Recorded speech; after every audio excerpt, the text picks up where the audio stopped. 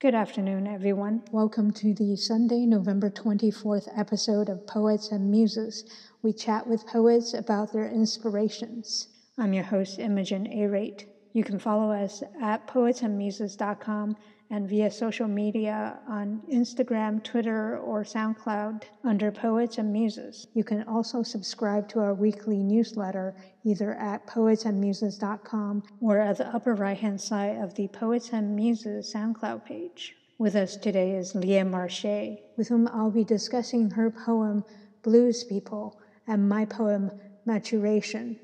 Before we do that, however, I'm going to go over all the poetry events taking place in the Valley during the week of November 25th. On Tuesday, November 26th, from 6 to 8 p.m., Connect and Heal will be hosting its weekly poetry writing workshop in Room 101 of the Chandler Community Center, which is at 125 East Commonwealth Avenue in Chandler. From 6:30 to 8 p.m., the Virginia G. Piper Center for Creative Writing, the Pat Tillman Veterans Center, and the Office for Veteran Military Academic Engagement will be hosting its first Veterans Writing Circle with Marco Pina.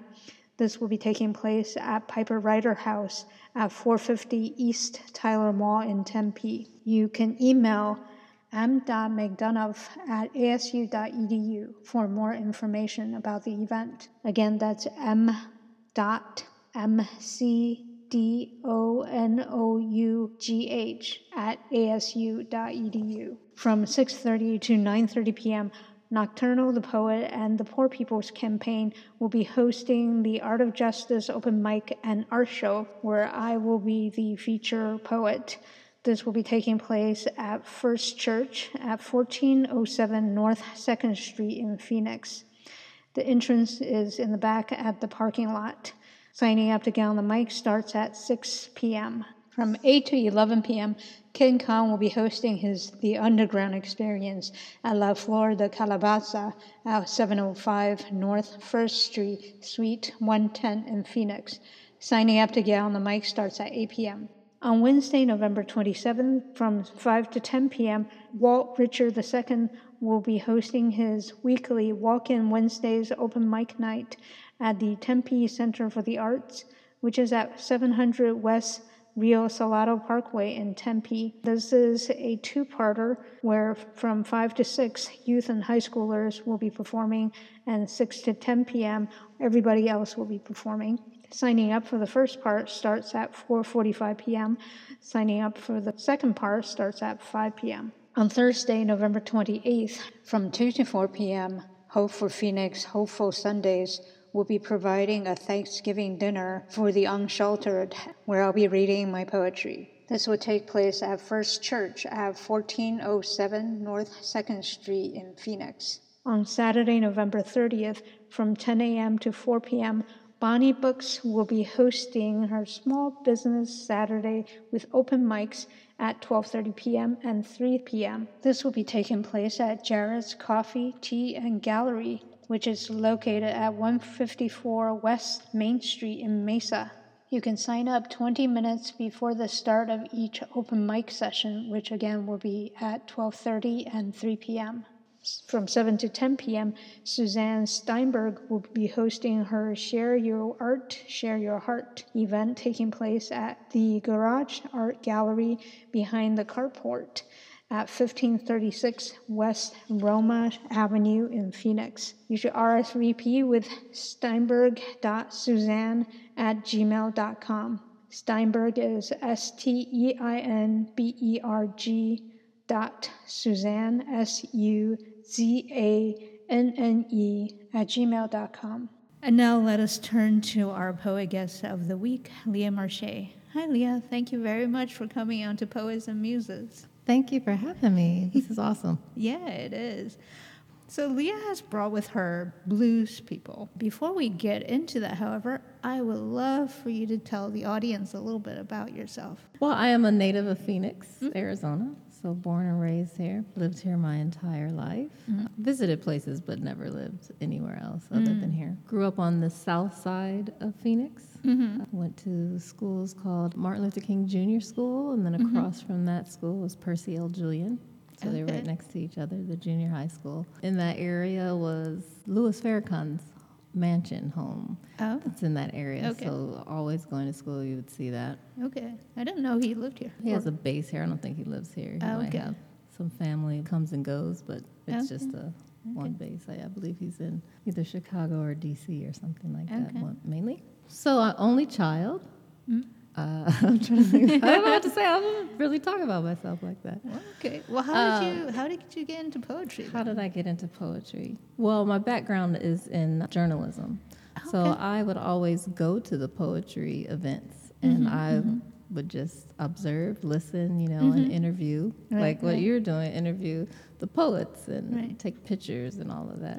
But performing poetry was nothing that I did. I may have dabbled in writing it, but never really got serious about it. So I would go to an event. It was at Marley's downtown. It was called Live at the Studio, hosted by a poet, Wisdom Soul. Okay. So I would just go there. It was a regular hangout. I think it may have been monthly. But it was just that one place that I'd always go to. Right. So she'd see me there, and she's like, okay, so when are you going to get on the mic? I was like, no, that's not for me. I'm not going to do that. But every time I come, she just always asks that. You know, just like, whatever. I'm like, why do you keep asking me? And then she asked, and one time I said, okay, I'll do it. I'll write something and perform it on the mic. Right. And I said, okay, I'll do it the next time, the next show. The piece was called Spaces, I believe. And I was writing it. I was still writing the end. I was like, I don't know how I want to end it. I was writing the end before she called me up, and then I had got what I wanted to say, and then I went up there and did it. And then from then, I've been doing poetry ever since. I think that was probably 2005 or something like that. Oh, wow. So 14 years now. I guess, yeah. But I still wouldn't say that I don't really like to call myself a poet. I'll do poetry, but I don't study it as well as I should. I don't devote as much time to it as I should. Right. But I'm more like to spotlight others. So it kind of goes back to that role of being the journalist or being the person that allows the other person to tell their story. Right. Makes sense. Was that your concentration in college, journalism? Yes, I went to ASU, Walter Cronkite School. Oh, cool. I started with journalism. I went to Carl Hayden High School, and I initially wanted to be in computer science and computer programming. And then somewhere along trigonometry or so, I don't know. I just I don't want to do any more math. And I was like, I don't want to do this anymore. I need to do something else. So then I got on the school newspaper. Right. And that's what I would always do. I'd go to the sports and go interview people. So that's kind of where it all started in high school. Okay. So you wanted to go into basically print journalism, pretty much. Right. Yeah. I didn't want to do broadcasting. I do that now. Now our world is full of podcasts and doing that kind of thing. Yeah. But no, I didn't want to be on the air as an anchor or anything like that. I actually did not want to really do print. I didn't want to be a daily journalist. I knew I did not want to go to a paper and that's what you're doing 24/7. Yeah, it's very demanding. Yeah. So more being able to do features or do freelance work. So I did a lot of that kind of thing. Yeah, it's better. I just thought in terms of when you think of what do you want to do, I just thought it was a well-rounded type of a degree. It allowed you to be able to learn about a lot of things, a lot of different things. The communication aspect of being able to interview people and how to ask questions and how to get at the story. Yeah, definitely. I feel like it has been really helpful in terms of teaching you to try to be objective, to try to find out information from as many sides as possible, and to make a more informed decision. I always thought it was a good base to have. So I'm very thankful for the years that I spent in that industry. Right. Still. Yeah, and then there's the different offshoots. So I think I also had emphasis in public relations and marketing and all that, because it all kind of goes together. It does, especially given the things that you're doing now, and it helps. And do you want to tell us about what you're doing now? What am I doing now? Well, in addition to also doing a podcast here on Radio Phoenix, I do a show at the Nash. I've been doing a series at the Nash called Jazz Meets Poetry. I co-produced that with Mike Pfister, an ASU professor. Basically, that's having poets and jazz musicians collaborate based on a theme. And then a new venture that I'm doing is called the Awesome Foundation Phoenix. Essentially, it's a micro grant program. Right. Community members come together and they review applications and they give out $1,000 to one winner per month or every other month, but on a regular basis. Right. And it's just for anyone who has an awesome idea to impact the city. Yeah, So it's wonderful. Yeah, so we launched it at the end of May. Every odd month, we'll give a grant out. Yeah, the application though is due on every even month. Every right? even month on the 10th, yes. Okay. So it's pretty nice to have that because I know as an entrepreneur myself, finding initial funding is always the most difficult. You really need that little bit of help. I feel like the entrepreneurial world, well, a lot of our world, I feel like we're in Sparta, basically. Everybody's saying, oh, well, if you thrive in this wolf-infested world, we will give you more money. I'm like, well, at that point, I don't really need your money. So how do you jumpstart people's ideas? So that's what it's about. So awesomephoenix.com is where you can get information, or go to awesomefoundation.org. Great.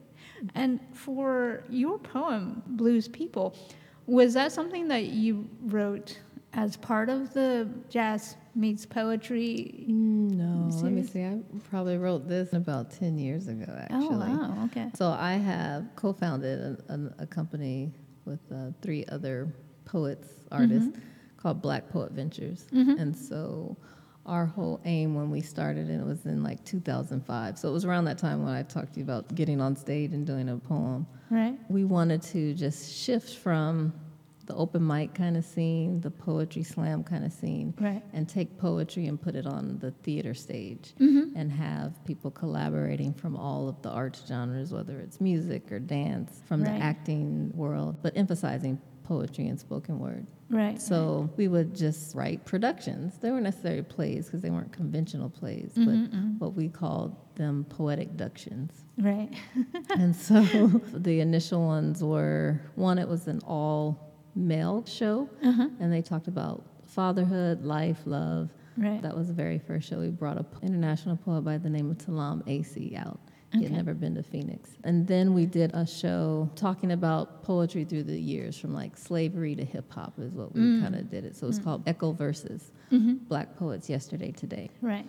And then it just morphed into that. Any kind of idea, it's like, oh, we want to talk about this or do this. So I had a fascination with an artist by the name of Donny Hathaway, a 70s soul singer. He would do a lot of writing. He was on Atlantic, so he did a lot of writing for Aretha Franklin, I think. His story was very unknown. It wasn't a lot on him. It wasn't a biography, but he died when he was 33, I believe.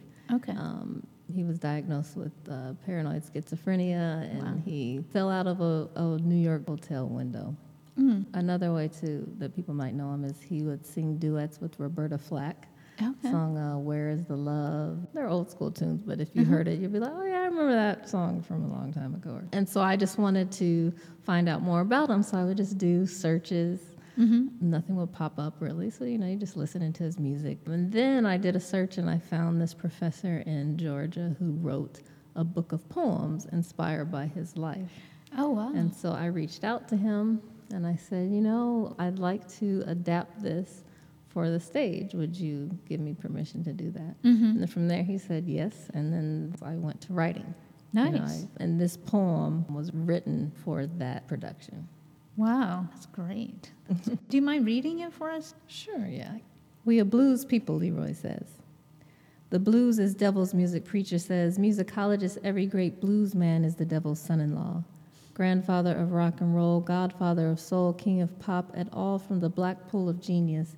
Sacrifice everything to be the greatest, even if it's their souls. He says, by their works you will know.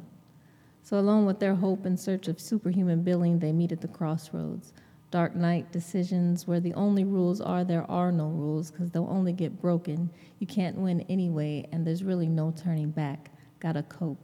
Dark night, denial. Nigger, don't let the sunset get the rope. Skin-colored curfews replace whip-crack dawns. Pain and anguish eked out through field hollers and work songs. Negro melodies and blackface never truly belonged, but longed to be and be free. We a blues people, Leroy says. Masters of sounds, rhythms, chords, unbroken in our stance, even though circumstance enslaved us. Happenstance Christians say accursed people they are, but we saved them. He told them, you will know them by their works, and so they worked sun up, sun down, dark night, depression, midnight dreams, and Renaissance beliefs, still nameless, but no such thing as voiceless. Sacrifice everything to be heard. Jumping to juke joint blues and syncopated shouts, face to face with their Jordan, ready to cross into the promised land, leave the past behind, but they still carried the blues.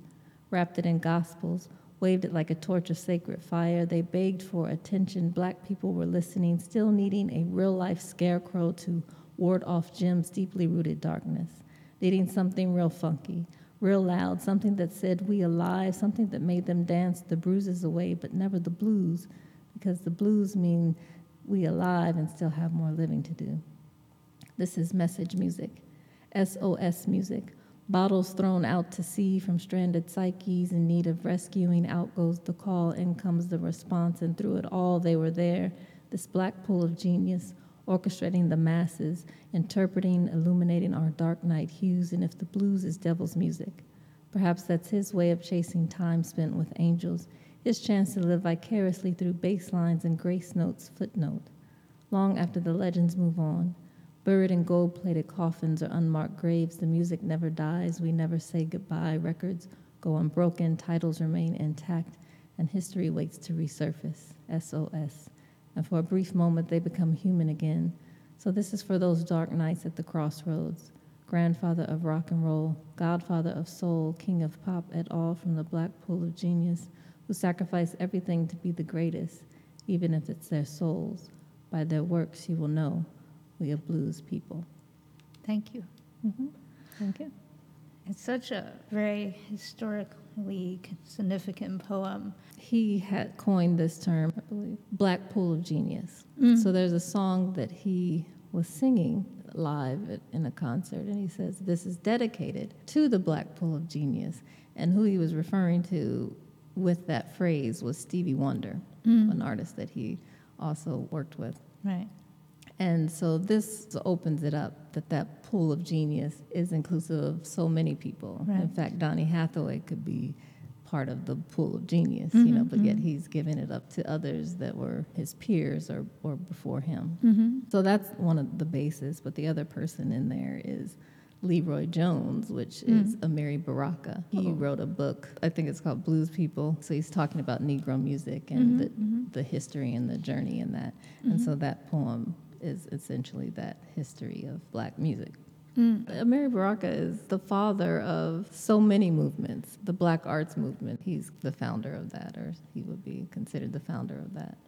So I kind of look at him as this grandfather of poetry, and definitely connected to jazz. He always included jazz as a background, or not even the background, probably just part of his work and what he does. So. Right. So before I knew this backstory which he told us about Donny, I had thought it was a more historical poem of not just the musical genres, but all the trauma that in a way inspire the music. While it talks about the music, it really harkens back to all the pain. Well, not just past pain, right? Current pain as well. Now that I know the story a little bit, I was wondering how much of this story is taken from Donny's biography. I wouldn't necessarily say it's his story. It's really using that line that he talked about, the black pool of genius. Okay, as a jumping off point. Right. Okay. I mean, he's in there in the sense of sacrificing his life. As many artists or others that will do, you may sacrifice your family, you may sacrifice maybe some of your beliefs or whatever to do this art that you have. Right, You know? right. And he was a true genius. He's just a remarkable artist, and it was just sad that his life was cut so short and that he was affected by so many demons, if you will. Right. But this is the story of the black experience, and that music was most important in, as you said, getting through the trauma, but in just surviving and having hope. And that's what that's about. Yeah. In the biographical book of poems that was about him, did you find any answers in terms of how his mental illness was related to whatever he went through, and what was it that he went through? I don't know if we really know that. I mean, there has been like some small, brief documentaries. There's a network or cable show called TV One, and so they have the series called Unsung, and so they do tell stories of different musicians, Right. and they did one on him. Oh, great. I think maybe he always had some maybe mental issue. From just a young age. So Right. this particular book of poems, it was written by Ed Pavlik, and it's a creative writing piece. So it's not a true biography. It's just Right, him right. taking all of what he knows and him relating to his music, and then trying to tell the story through like an interviewer. And he then goes out and researches. He travels to where he used to grow up, where he was born, and just asking people, hey, Donny Hathaway, do you remember him? And Right, he's right. interviewing musicians, and they're all sharing their stories Right. about this particular person. Right. But one of the things is it talks about him playing the piano when he was young, and that he would hear all of these sounds, and something, triggered. Maybe it was a lot of pressure, but maybe it was just always there. That it was just something genetic or something, right? Right. And it would just happen to come out at whatever particular time that he was dealing with. I think, too, a person who's a musician and that gifted, I don't know, there's like that fine line, Yeah. I don't know, you're just constantly in this high creative energy, and maybe there's just something that's, I don't know. And, Yeah. But I think a lot of our talented musicians and artists, they suffer in some sort of way. Yeah. Yeah. I talked about this with another poet before. I think it was with Atlas St. Cloud. And I had just read something about that. It turned out both of us read the same thing. And it was something about you don't necessarily have to suffer for your art. But boy, does suffering bring about incredibly intense kind of artistic experiences, right? But yeah, there is that concept of having to suffer for one's art, whether through physical or mental pains, or the fact that the arts, very seldom do people make a living as an artist. Usually art is one of those things that they do among a myriad things that they do. Do you find that in doing what you do, have these entrepreneurial experiences, do you find that it's possible for us to kind of get out of that system? I don't mean for artists to all be millionaires, be nice, but to not have to suffer in order to do good work. Do you think you have to suffer to do that? Like the starving artist is what you kind of mean, right? Yeah, which Like is that. most artists, right? Yeah, well, I think that's all of our perception too on how we value artists, and I Yeah. think we have been conditioned to say that art has to be over here and everything else has to be over there, and Yeah. therefore, if I'm moving over here trying to make money with my art, then I'm not being true to my art. And no, it's like any other livelihood. You should be able to do that. I understand in terms of having integrity or certain boundaries or lines that you would have with your art, but you would do that in any job or any aspiration that you're doing. Right. But you should be able to make a living with your art. Yeah. You may not make a lot, but there are people that do. So Yeah. it's what you are going to put into it and what you're going to give it. For some people, that's not their aim. Right. The art does something maybe for them or as an addition to the things that they do. It's more of a healing for them, or they also want to impact others and heal them. Right. So it's just what emphasis that you place on it. But I don't think any emphasis is wrong. If you have an artist over here who says, hey, I'm making money with my art, that Right. doesn't constitute you being a sellout. No. That's No. you're doing what you should be doing. Right. And then the others who say, oh, that's not what I want to do with my art. Right. This is how I want to treat it. Then, okay, that's fine. But to dictate what art needs to be, I think that's where we get in the tricky situation. Yeah, it is, isn't it? And I think from what you said, the description of both sides, of someone who is making money or not, the emphasis is on desire, personal want, whether or not somebody wants to be making a living off of their art.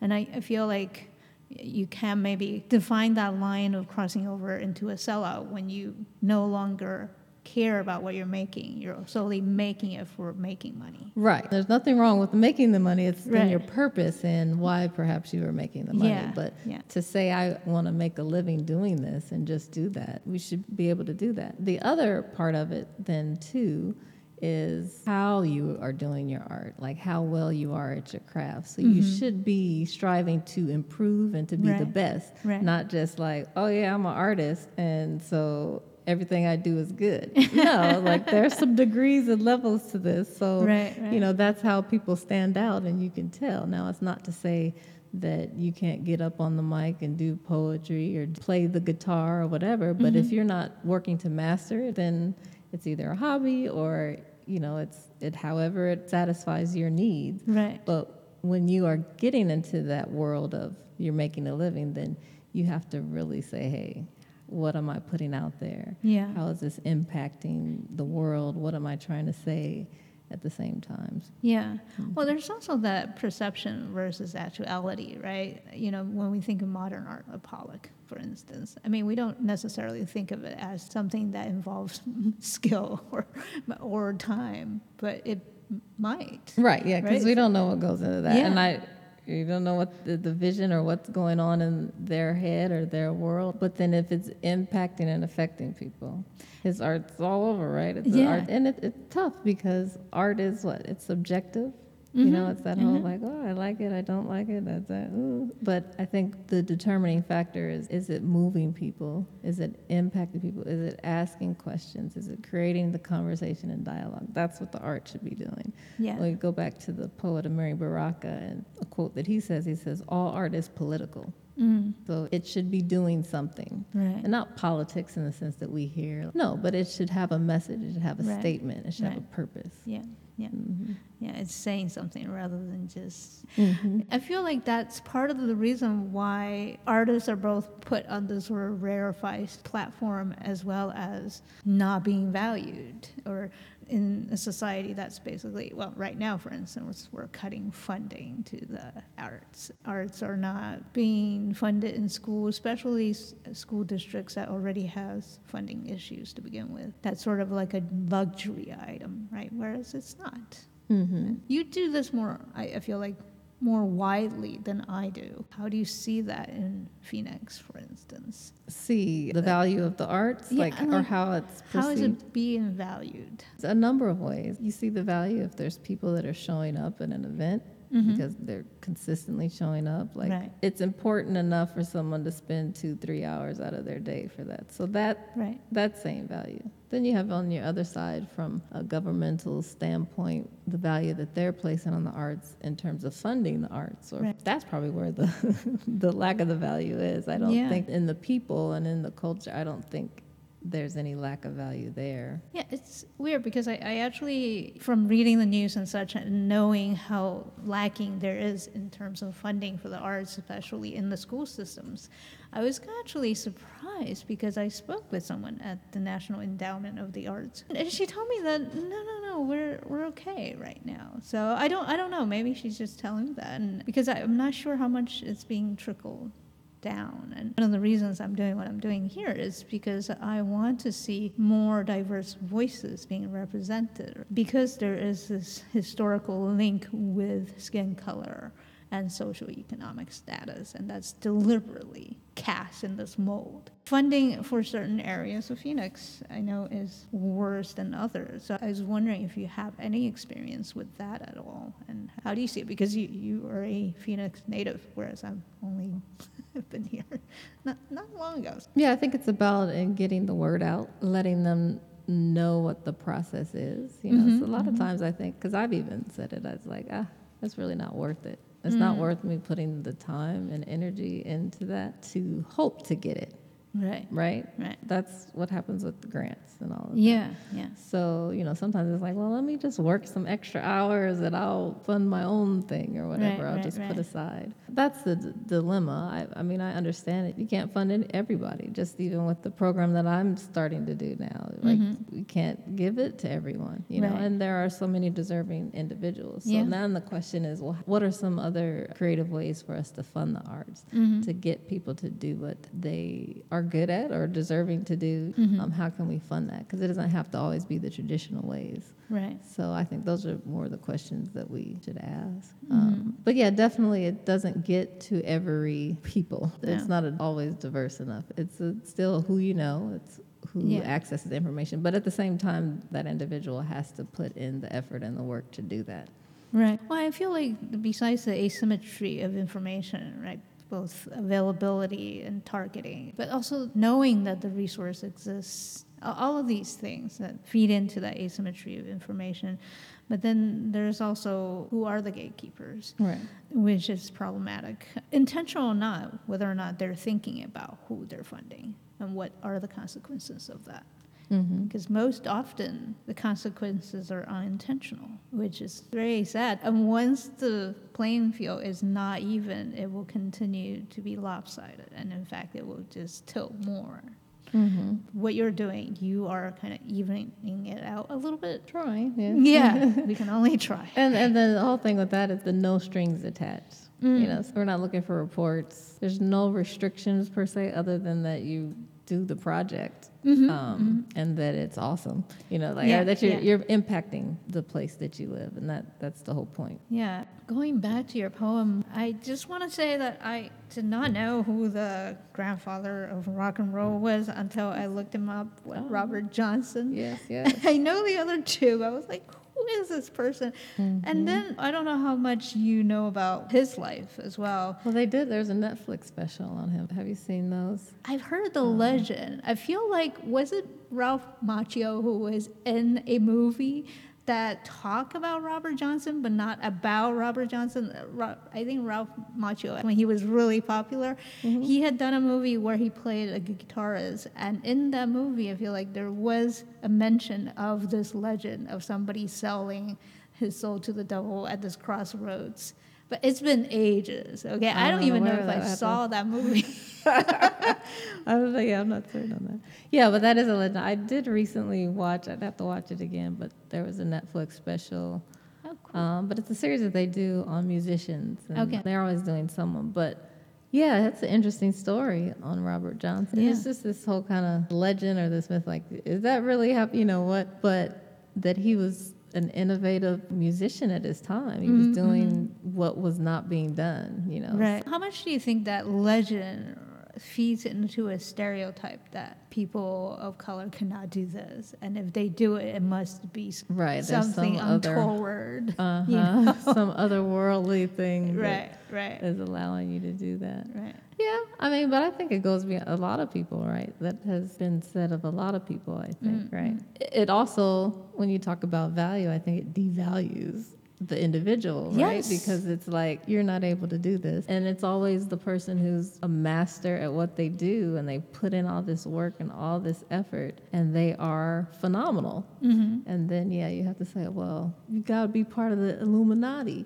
for all of that to work. I mean, like, you just can't. There's a secret society that's granting you these gifts. So. Yeah, to which you want to kind of say, why not? Right? I mean, we don't know how hard he worked, and we don't know how he got to the mastery that he did. And it kind of goes back to that point about Pollock, whether or not we know how much an artist puts into a piece of work, right? Because the end product might seem effortless. I'm sure there's talent involved as well, but there's always work involved, right? You can't just count on your talent, because no matter what, we are a creature of rather short lifespan. And anything that we do physically, whether it's playing the guitar well or sports, it really depends on how well our physicality are and our mental states as well. So all of these things tie into each other, but I feel like people much more prefer to talk about just like one aspect. Right. You know, like the geniuses and stuff. It's like, Or that it's just like overnight sensations. Yeah. So I feel like they're shortchanging, as you said, the poets. Your poem, in terms of the historical aspects of it, you go through a lot of history of Black America. Is there anything in particular that you want to point out that you feel like people should be looking at, especially that they might not readily know. No, I think it's there. I mean, I do like a little play on words. Like I talk about this scarecrow to ward off Jim's deeply rooted darkness. So that, I mean, that's the time of like the Jim Crow era. Right. That's where that kind of is. But really, like the one line I think that this is message music, SOS music. So it's like, this is how we heal. It's music that has a purpose. It's more than just the background. It is a soundtrack to an experience that is rich and cultural, important. And then you just have these people who are orchestrating that, who are making sure that that existence, those voices matter. Yeah, and I felt like there was something so poignant about that. This is message music, but SOS music is that even though these musicians managed to turn their incredible cross-generational pain into something that people can enjoy, can actually take pleasure in, that they are sending out a signal of sorts to say, maybe don't just enjoy this music, but get to know me better, get to know what's traumatizing me and maybe fix it, or that aspect behind it. Yeah, it's an education, it's a learning. And that's what I say, a rescuing. I mean, that's what it is. It's a rescue. These lives of these musicians who live out their life to telling the story of a people, of a shared experience. Right. But I don't know if they do get rescued, though. Since you mentioned the King of Pop, James Brown lived a very good life, one could say, compared to Michael Jackson. I don't know about that. I mean, I think these are all troubled souls. I think we see one side. We see the celebrity, we see the musician. But I mean, James Brown had some issues. Oh, yeah. You know what I'm saying? There's no doubt about that. At the same time, he's survived, right? He's survived as long as he has. He didn't, I mean, I don't feel like Michael Jackson had to die at 50. I don't feel like his legacy has to be what it is today. Despite how much people love his music around the world, there's still that. If people had concentrated on helping instead of taking advantage of your celebrity, I mean, from his dad onwards, basically, then maybe he will continue to be living today. True. And then, or you could look at it as he did a whole lot more living than an average 50-year-old. You know what I mean? It's true. Based on just the art that he was in. So ever since he was little, that's like extra years. You could look at the same with like Prince. I mean, he died at a young age as well, right? Yeah. But lived such a life that was just constant creative moments, constant giving of that art. And so I don't know how long sometimes that you can exist. Yeah. You know, I mean, there's certain people that you just like, you have done all you can do. Right. They kind of burn bright and they burn out, right? Whitney Houston as well. They're legends. But, I mean, for their sake, not for our sake because we're fans, but for their sake, I don't quite remember exactly how Prince passed, but, you know, both Whitney Houston and Michael Jackson, there could have been preventable things. I think all of them. In those connections, they were all had something to do with drugs, right? But that's not the root. No. There's a whole lot of other things that was there Right. that may not have been addressed that they were dealing with. And that's why it's like these troubled souls, these troubled geniuses. And they're just like everyday humans, right?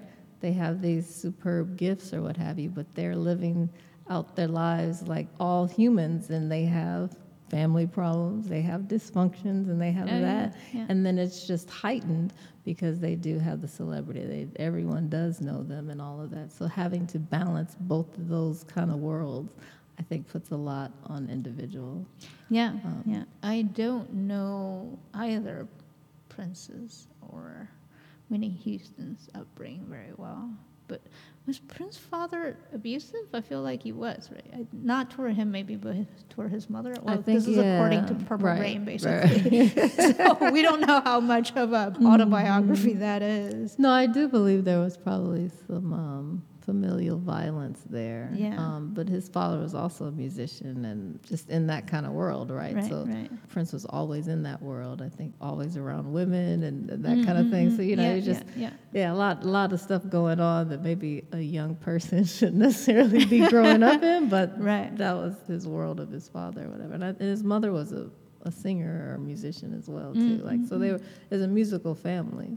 Yeah. I just feel like the system is in place right now, not just within the African American artist community, is that the system is not in place to help people who become famous, partly almost to escape or because of their trauma, their familial trauma, and then they never get the help they need, though we as public or as fans can benefit from their art. We're not able and we can't really take care of them in the way that they need to be taken care of. And so it goes back to that SOS music that seems like unanswered, which is, I don't mean to put a sad spin, but it kind of goes back to a little bit of a cycle of abuse and cycle of violence. Even though, again, for bystanders, we get all the glitter, we get all the beauty, we don't have to deal with their trauma. But maybe we all should think about how the system works, and maybe we can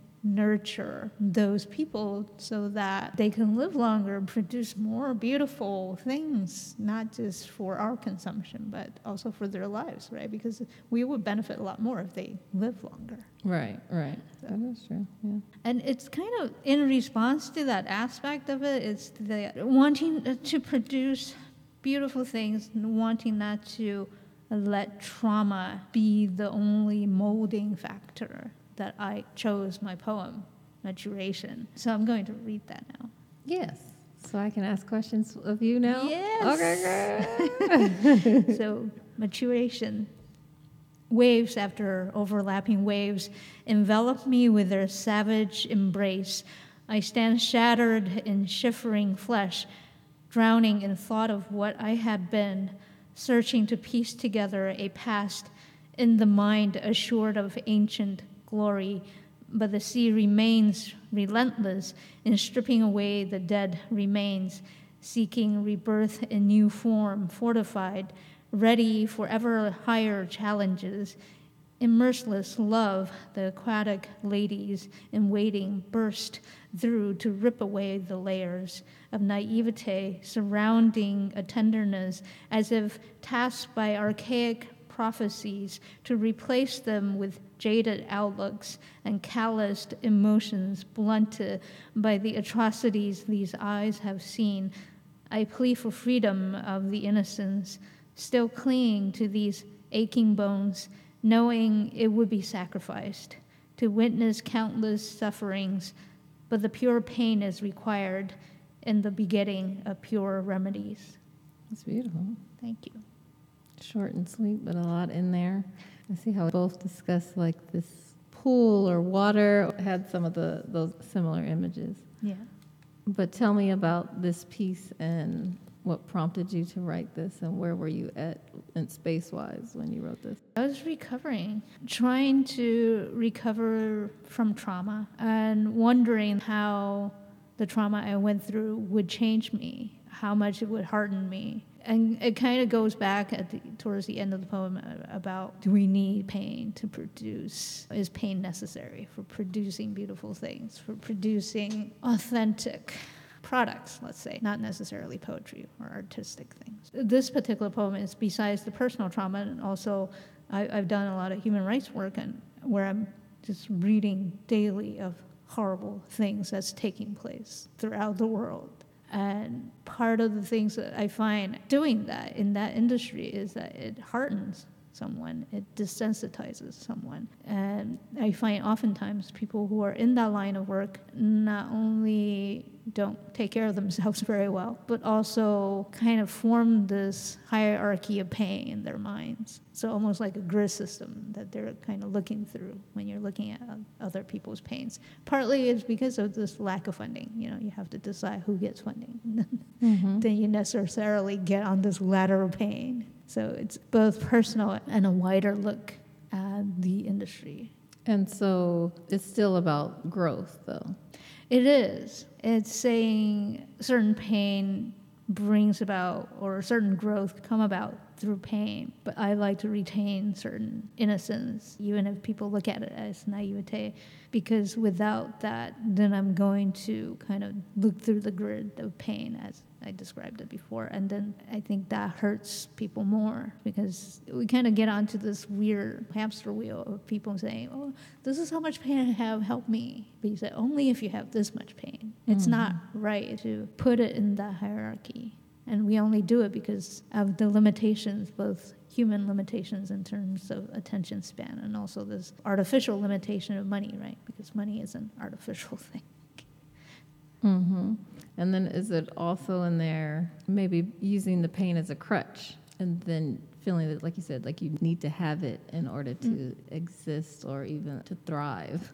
Yeah, I feel like it becomes like a drug, isn't it? Itself. Pain itself. Speaking of artistic productions, I can't get to that intense point where I produce this authentic piece without me getting into this horrible whatever situation.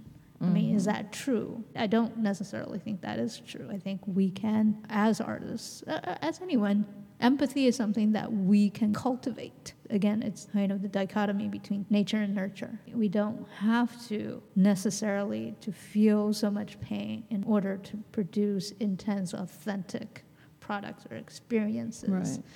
It's kind of like that's what we've been conditioned to believe, kind of the same way with, well, this is how you have to partake of art. Yeah. It has to be this certain way. Yeah, exactly. And I think we need to question that. We need to question all the frameworks that we've been taught, right? And also transgenerationally that we've inherited. I mean, is this really true? I mean, are we just going to lose amazing experiences if we damn down our experiences of pain? I mean, I don't think so. Again, I'm not sure if pain is necessary. I think it has its uses. I don't think people should avoid them when they do come. If you feel pain, you should admit that you feel pain rather than act tough and say, no, I feel nothing. At the same time, I don't necessarily think we should go seek it.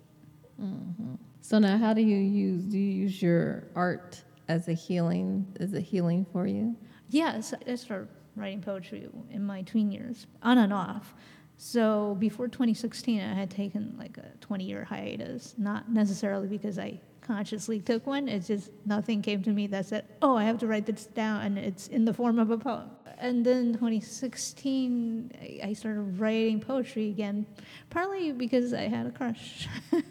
But then I had this intense trauma happen to me, and I've found that instead of prose, which I was writing at the time, I kind of stopped writing prose and went back to poetry, and found that poetry was an incredibly potent vehicle in terms of helping me heal that, and also coming out to these open mics, sharing my poetry. I'd never done that before, so this is a new experience out of an old tool.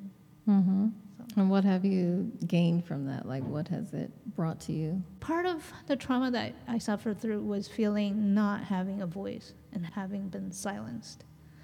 So to be able to come out to these open mics and just, so lucky to encounter so many people who are nurturing and open to listening, not just my experiences, to everybody's experiences, was incredibly helpful in regaining the feeling of I do have a voice, I do have an agency. So that's been incredible. How have you been able to impact others, do you feel like?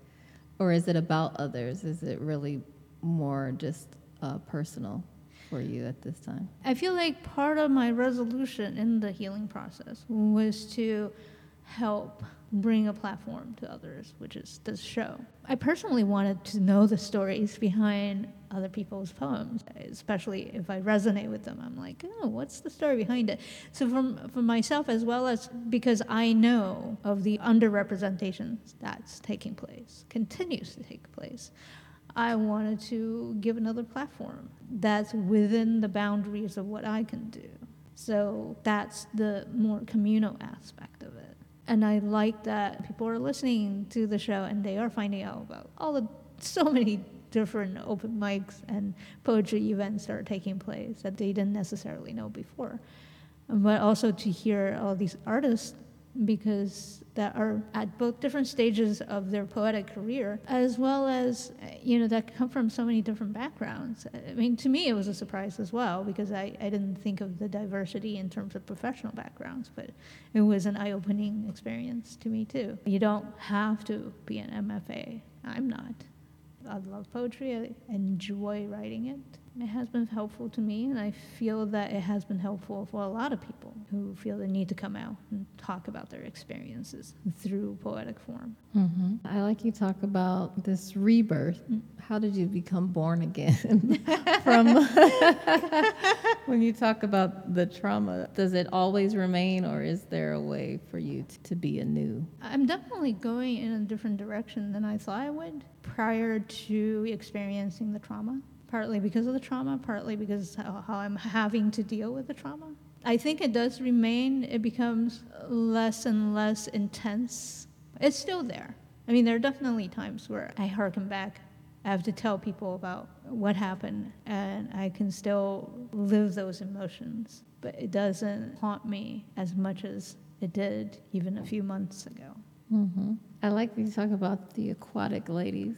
Am I right in that's like the sirens? Could that be close to? I think that can definitely be that's kind of what I got. Yeah, from that. that's definitely a possibility for them. I don't know if I had any particular one in mind. That's just kind of where I went. I think you're right in your interpretation. I think that could have been the inspiration for me as well. But it's been a while since I wrote this. And also, I think part of it is the sense of not having your own agency, because they're forcing a change onto me, right? I mean, if I have to guess at my own reason for doing that, might be because of the betrayal of friends that I felt, and they were women. But I think it can go multiple ways. Mm-hmm. Well, this image of water and how you kind of have a duality there, because this water is life-giving, water is life-saving, or what have you. But then at the same time, you can drown from this. Yeah. There can be destruction. Yeah. In that, or erosion, I guess, if you will. So Yeah. I see it's just a lot of those kind of layers and duality, so that you're speaking of pain in there, but still I do get the hope, and the similarity of what I was with my poem, there's still the hope in there, even though there's a lot of intensity going on. Yeah, when you talk about the dead remains and the shivering for us, but at the same time, you end with this remedy and the name itself about maturation, so that there is some positive aspect to it. Yes. And all of that. Yeah. I definitely feel that pain can bring about, I mean, it's a scientific fact that we, not just humans, learn through negative experiences. We react to negative experiences at about a 3-time rate to positive experiences. So we're kind of built to to grow through pain, which is unfortunate for us, right? If we were better at growing through pleasure, then I think we would attract more pleasure into our lives, right? But then it's that, how the saying, it makes you stronger. I mean, I know that's the cliche, right? Yeah. There is a certain benefit, I guess, to it. But again, that's sort of like how we are built as well. It has something to do with how we're built. I feel like humans are one of those species that can evolve if we consciously think about where we want to go. That's the benefit of having such a largely well-developed brain. I feel like we're not really using it to that potential so much. I think one of the reasons for me writing this poem is a reflection on a question that I've asked myself over the past few years is, can I learn through pleasure more than pain, therefore attract more pleasurable experiences that help me mature in life rather than pain? Knowing what I know about human capabilities and how we learn as a process. So how can we help ourselves to better ourselves? I guess that's like what the situations you put yourself in, right? Or the people you put yourself around, because that can also affect, your situation, I guess. Yeah. Maybe doing more exercise. As painful as that can be.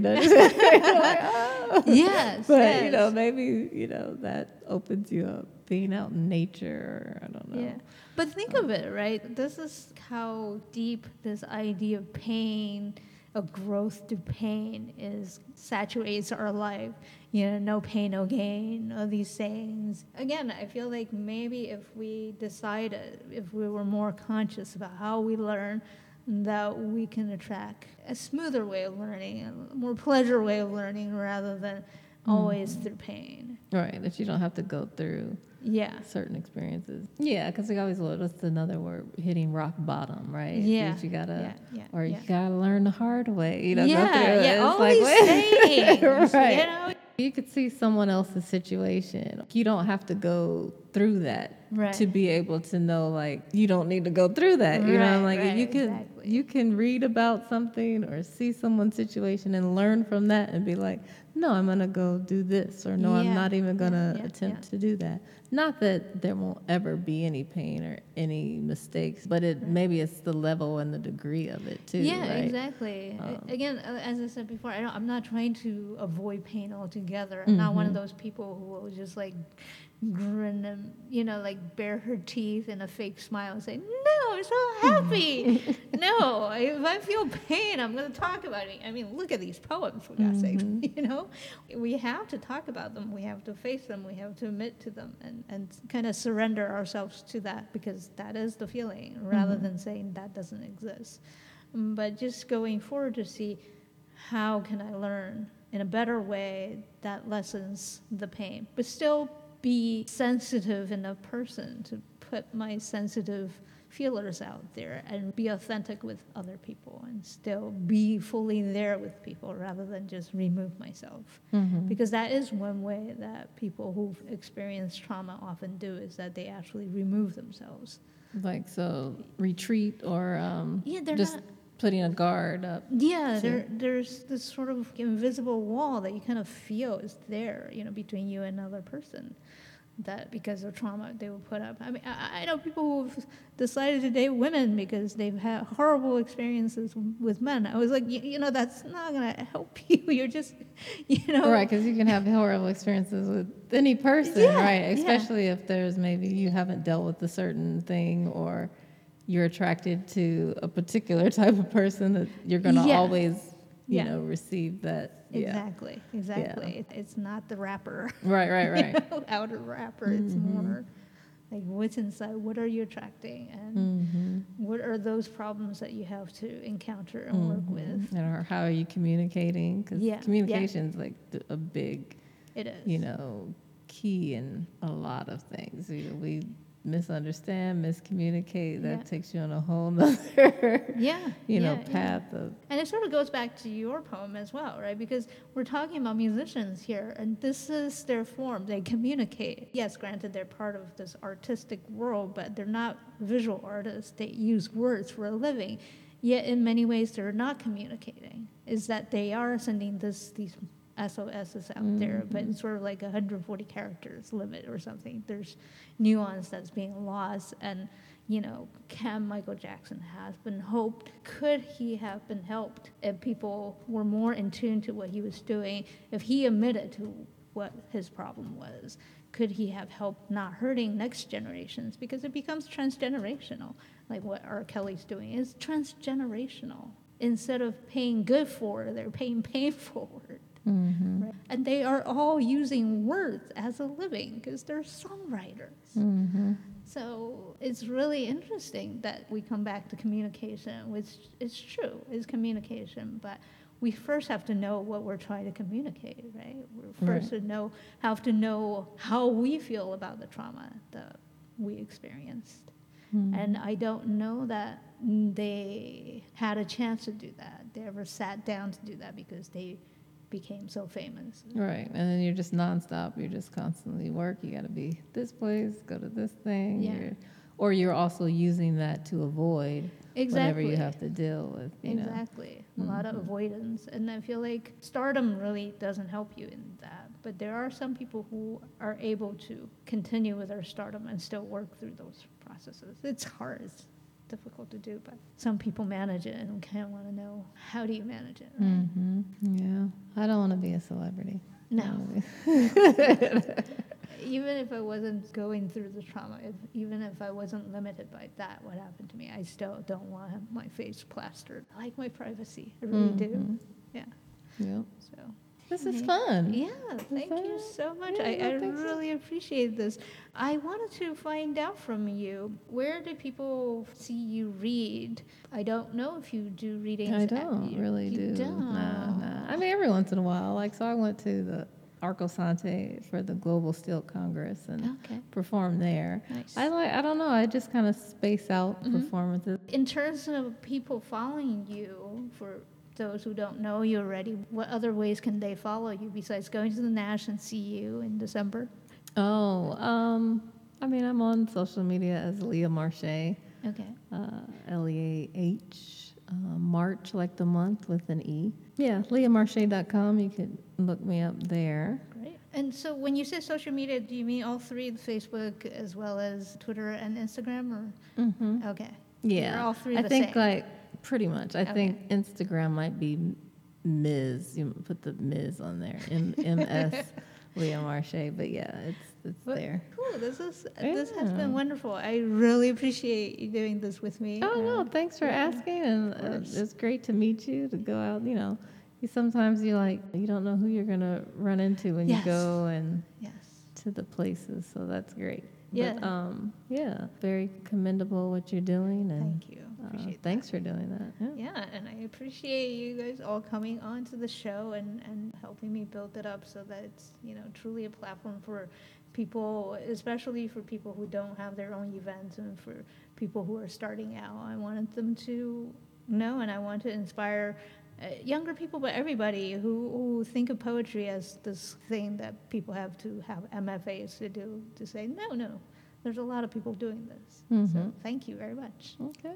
you're welcome. You can follow us at poetsandmuses.com or via social media on Instagram, Twitter, or SoundCloud under Poets and Muses. You can also subscribe to our weekly newsletter either at poetsandmuses.com or at the upper right-hand side of the Poets and Muses SoundCloud page. I'm your host, Imogen Arate. Thank you very much for listening. I hope you have a wonderful week and holiday, and I look forward to bringing you another episode next Sunday.